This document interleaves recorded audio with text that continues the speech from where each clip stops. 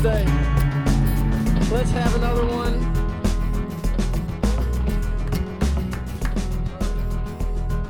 Happy Tuesday, everybody. We're back in the saddle. Podcast number 2. Appreciate you guys for tuning in to the Pure Tennis Podcast. Excited to get this going. My name is Nate Walworth. I'm joined by my producer in hand, Joe Patton. Hello. Appreciate you for having me. Love the studio. Love Rufus Du Sol. Opening music, shout out. Today we wanted to talk about a few things, but first I wanted to touch on this documentary of Mardy Fish on Netflix called Untold: Breaking Point. I strongly recommend this for any tennis fan, sports fan, anyone that's had anything to do with or had any issues with mental health. It's just like, I mean, I have a short attention span as it is, but this documentary kept me locked in for the hour plus, and it was just full of rich content. I mean, the behind the scenes footage, what they got out of Mardy and Andy Roddick, and like just revealing that whole relationship and the process that they had of becoming some of the best tennis players in the world, and all the pressures that kind of come with that was just really cool to hear, and it gave me a new appreciation for what these guys go through at the top and kind of the outside things they have to deal with mentally, and just the grind it really takes to be at the top of your profession. Mardy Fish, I've always been a fan. I actually got to meet him in 2019 in Cincinnati at the Western and Southern in one of the lounges, and he was just so gracious with his time.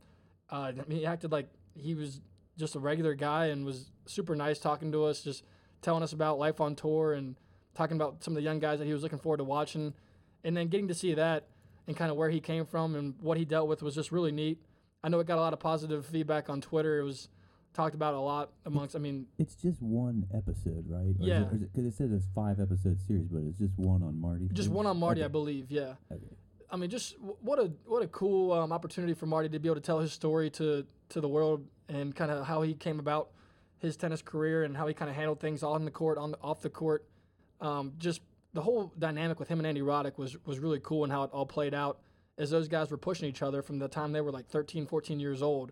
But Marty talked about how Andy's dad was kind of got him on that new schedule of getting up at 5 a.m. I don't want to spoil it for you, Joe. I know you haven't seen it yet. I haven't seen it. But just what a wild time for those guys to just grow up together and then ultimately reach the peak of their profession, and be able to like play each other on big stages like in Cincinnati, and just a really cool documentary. I really think all of you guys will enjoy it that are listening to this. And Mardy is just forever a legend, one of the best returner of serves that I've ever seen, and it was just really cool to hear how he kind of dedicated himself in the back end of his career and changed his game and kind of reached his goal of becoming a top 8 player and reaching the ATP finals. Just now he's got his opportunity with the Team US Davis Cup, and hopefully he sticks around these young guys for a long time, because I think he can be a strong influence on them and kind of what they're able to handle off the court and help that kind of guide them. So it looks like he won Indian Wells in 2009. Cool. That might have been his. I would probably argue that might have been his biggest title. Biggest title. Yeah, I would imagine so. He lost in Cincinnati's final to Roddick. What year was that? 2003. 2003. Wow. Yeah. 18 years ago. Time flies. Sorry, he lost to Federer in 2010 in the Cincinnati Masters. Oh no, you're right. Since 2003 to Roddick too. So, Yep. Sorry. Nuts. So anyway, Mardy kind of touched on. It all stemmed from he built his whole career on kind of chasing this dream of becoming the top American, which he ultimately did, and he wanted to be somebody that was standing at the end of a Grand Slam final. But it all kind of came to him where he was like with his mental illness, where he was set to play Roger Federer at the U.S. Open in the round of 16 with the opportunity of a lifetime, and just the outside pressures were getting to his head, and ultimately his wife had said, like, you don't have to play this match, and he withdrew like with his mental illness. And he talked about how it was like he had nobody to kind of look at for guidance or direction, because no athlete had ever kind of shown that vulnerability that he did, and ultimately kind of revealed that the struggles they go through off the court do wear and tear on them, and he was kind of hearing the voices in his head. And that was just awesome documentary. Netflix did a tremendous job telling that story, and it was really cool to see all the positive feedback on social media and such that Mardy got. And I think it is like he's just a great guy and seems to really be comfortable in his own skin these days, and just happy that he's kind of had his shine here after it's all said and done. But yeah, that's that. Let me know if you guys do watch that. Make sure to let me know your guys' thoughts. You guys can find me on social media at Nate Walworth on Instagram, at Nate_Walworth on Twitter. I wanted to also talk about the Laver Cup coming up on the 24th is when it starts. The boys are headed to Boston. You got Team World versus Team Europe. One of the coolest things I think that happens in tennis on an annual basis, just anything that tennis can do to provide a better team aspect, team building type atmosphere, I'm all in for. I mean, Team World's talking their junk. Nick Kyrgios leads that parade, talks shit, says these guys don't get along, and he's talked about how Team World's chemistry is just head and shoulders above, and it'll be interesting to see how Team Europe responds to that. So Team World, you got Diego Schwartzman, Shapovalov, Felix Auger-Aliassime, Kyrgios, Isner, Opelka, with Jack Sock as an alternate, and then Europe, they're loaded. We got the height though. We got that one. We do got the serve bot. We got the serve bot height. We got 6'10" Isner, 7 foot Opelka. I think Kyrgios is like 6'6". He's big. Besides Diego. Diego brings that down by about 2 feet. Stands at about 5'5". Diego just lost in the Davis Cup on clay to a junior, an 18-year-old junior who had yet to play an official ATP match. His name is Daniil Ostapenkov, I believe. That's right. If I'm saying it correctly. He lost 3 and 4. I mean, just pretty wild. The kid was 850. Just lost to a 853 in the juniors. On the junior circuit. So I hope that doesn't damage his confidence heading to Boston this week, because Team World's going to need him at his best if they want to have a chance. But this whole Laver Cup, it's just a cool setup. So you play 3 singles matches and 1 doubles match, Friday through Sunday. Every match on Friday is worth 1 point. Matches on Saturday are worth 2 points, and then matches on Sunday worth 3 points. And you're playing the first team to get to 13 points wins. If it's tied 12-all, you play a deciding doubles match. So just a really cool format. I think if you look on paper, Team Europe, Medvedev, Tsitsipas, Sasha, Casper Ruud, Matteo Berrettini, and Andrei Rublev, that's a tall order. I mean, they don't even have Novak and Rafa in the mix. And so, yeah, everybody in the top 8 is from Europe as it is right now. Hopefully one of these guys from Team World. I'm thinking Felix could make that push, but they're going to need some of these guys to crank out some upsets. I think Opelka can do it. I think even if Isner's having a big day serving with the forehand, he could do it. I don't know where Kyrgios' singles game is right now. He hasn't shown that he's been able to kind of put together back-to-back performances in some time. But this event is always exciting. In Boston, those fans are going to be having that place pretty lit up, I assume. Speaking of mental health, Diego Schwartzman mentioned that after the loss to Ostapenkov, he just had a beer and got his hair cut. So, did he really? That's a good way, I think, of approaching it instead of sitting there and dwelling on it. Loss. No, for sure. Just get your hair cut. Just go get your hair cut. Go find your barber. Have some barbershop talk. That's funny. So I'm really excited for this whole event. There's some, between Tsitsipas and Sasha and Daniil, those guys, they've had their off-court or on-court issues with each other. Tsitsipas this whole toilet gate thing is kind of made its way to Team Europe. So we'll see how those guys what their team chemistry looks like, and if that has any ill effects on their doubles teams.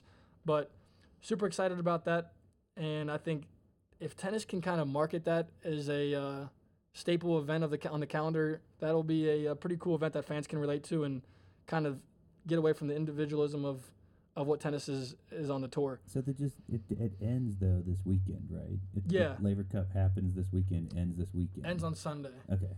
So you got John McEnroe, Bjorn Borg. They get to kind of restore that rivalry as the captains of Team World and Team Europe. And there is some strategy behind that as we were looking up. I mean, it's literally like you're handing a blind card to the other captain, and they fill out their card, and so you don't know who you're playing until you walk out on the court.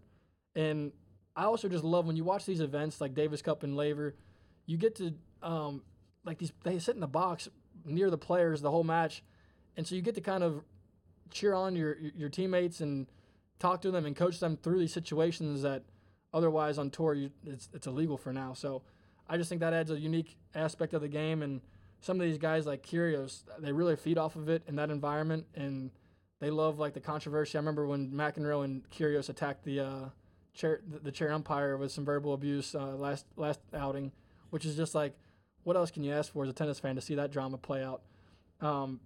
Anyway, is there you got a prediction on this? On paper, it's probably kind of easy to make it, but what it looks a little rough. It does. I'm gonna say that the blue team is gonna get him.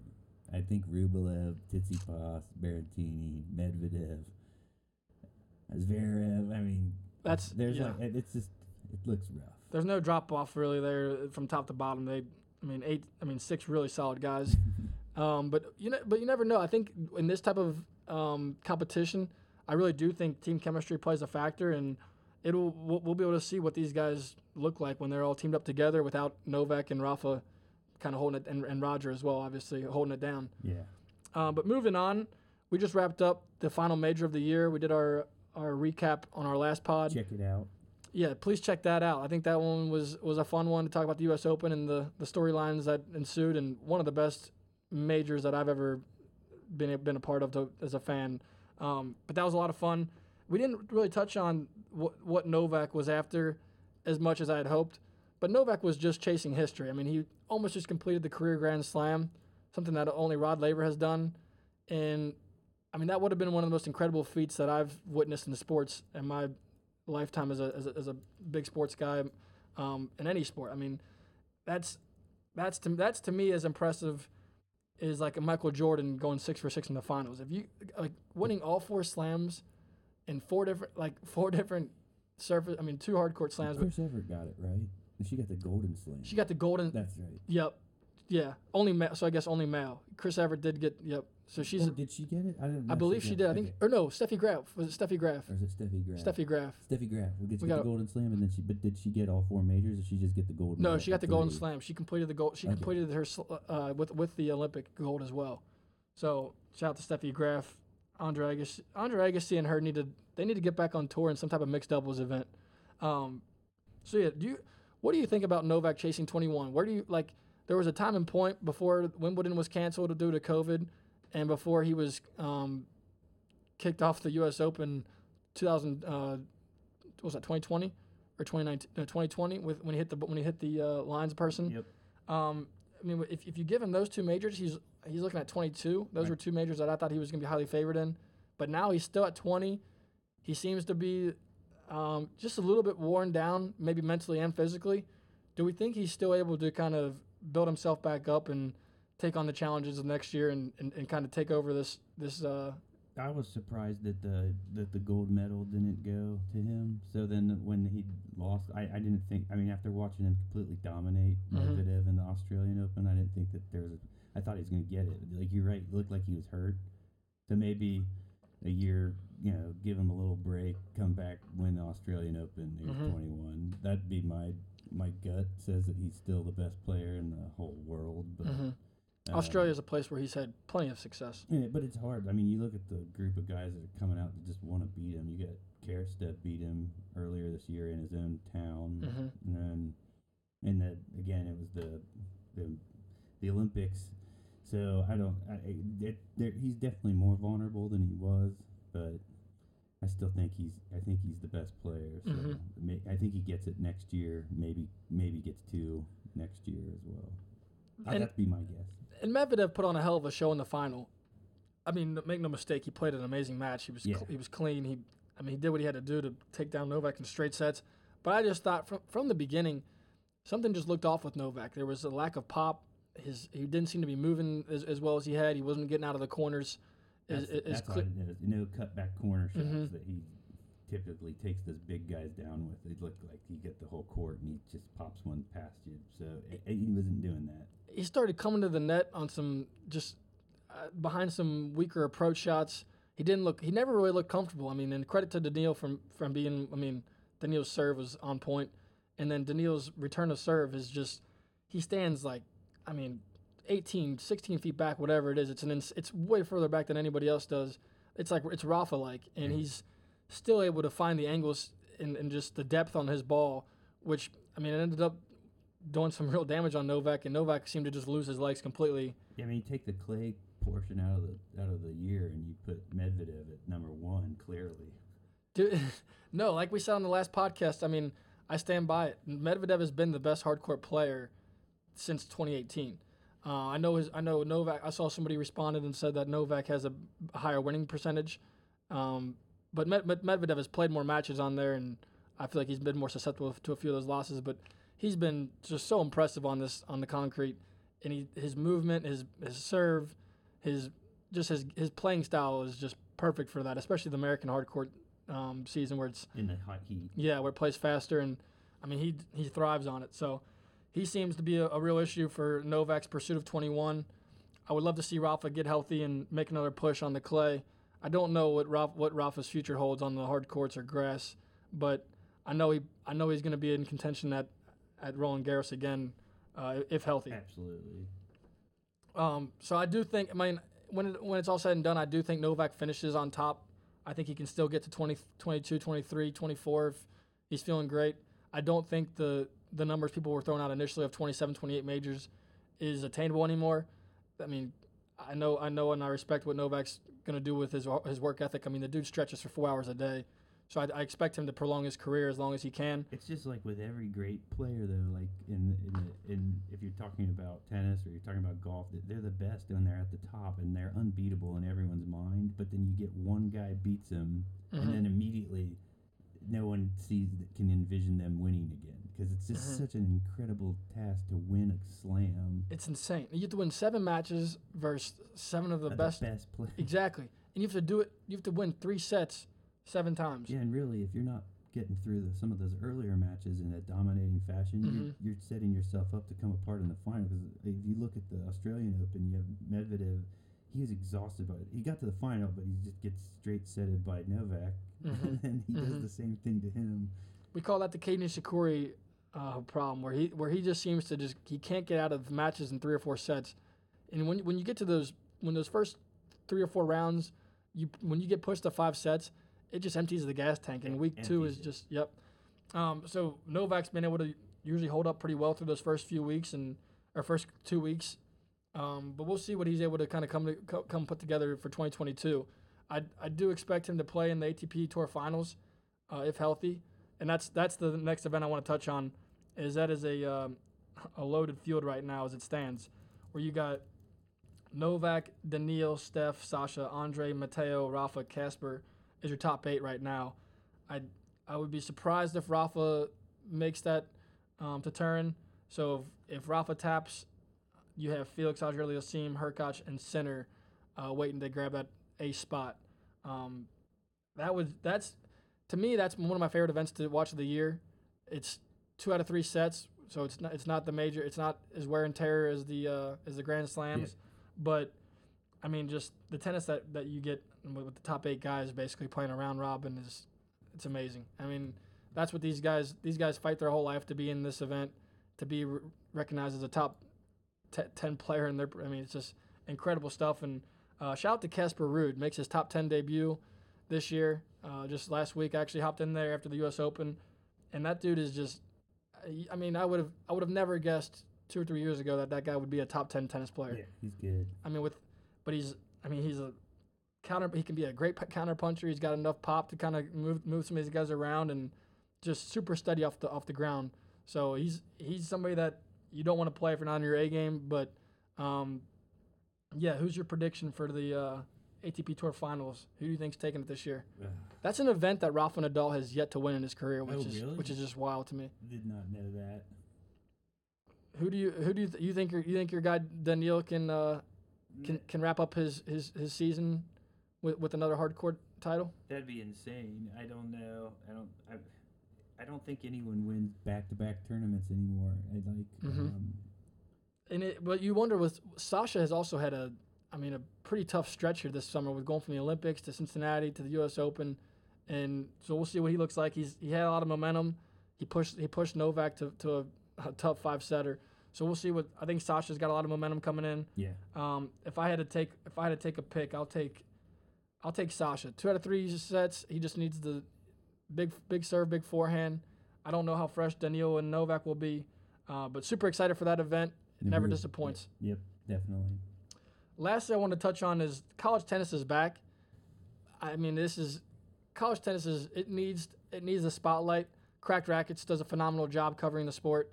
And if we can get more eyeballs on college tennis, I think fans will really take a liking to it because the format college tennis lives on is just phenomenal. You got start off with 3 doubles matches, quick hitting. You just play the 6 games, no ad scoring, and it's electric. I mean, it's a whole different atmosphere than what you see on tour. And you just the rivalries truly exist between some of these teams and these coaches and these fans. And when you get, I mean, I was just at a couple. I was at an invitational at UC this past weekend watching the women.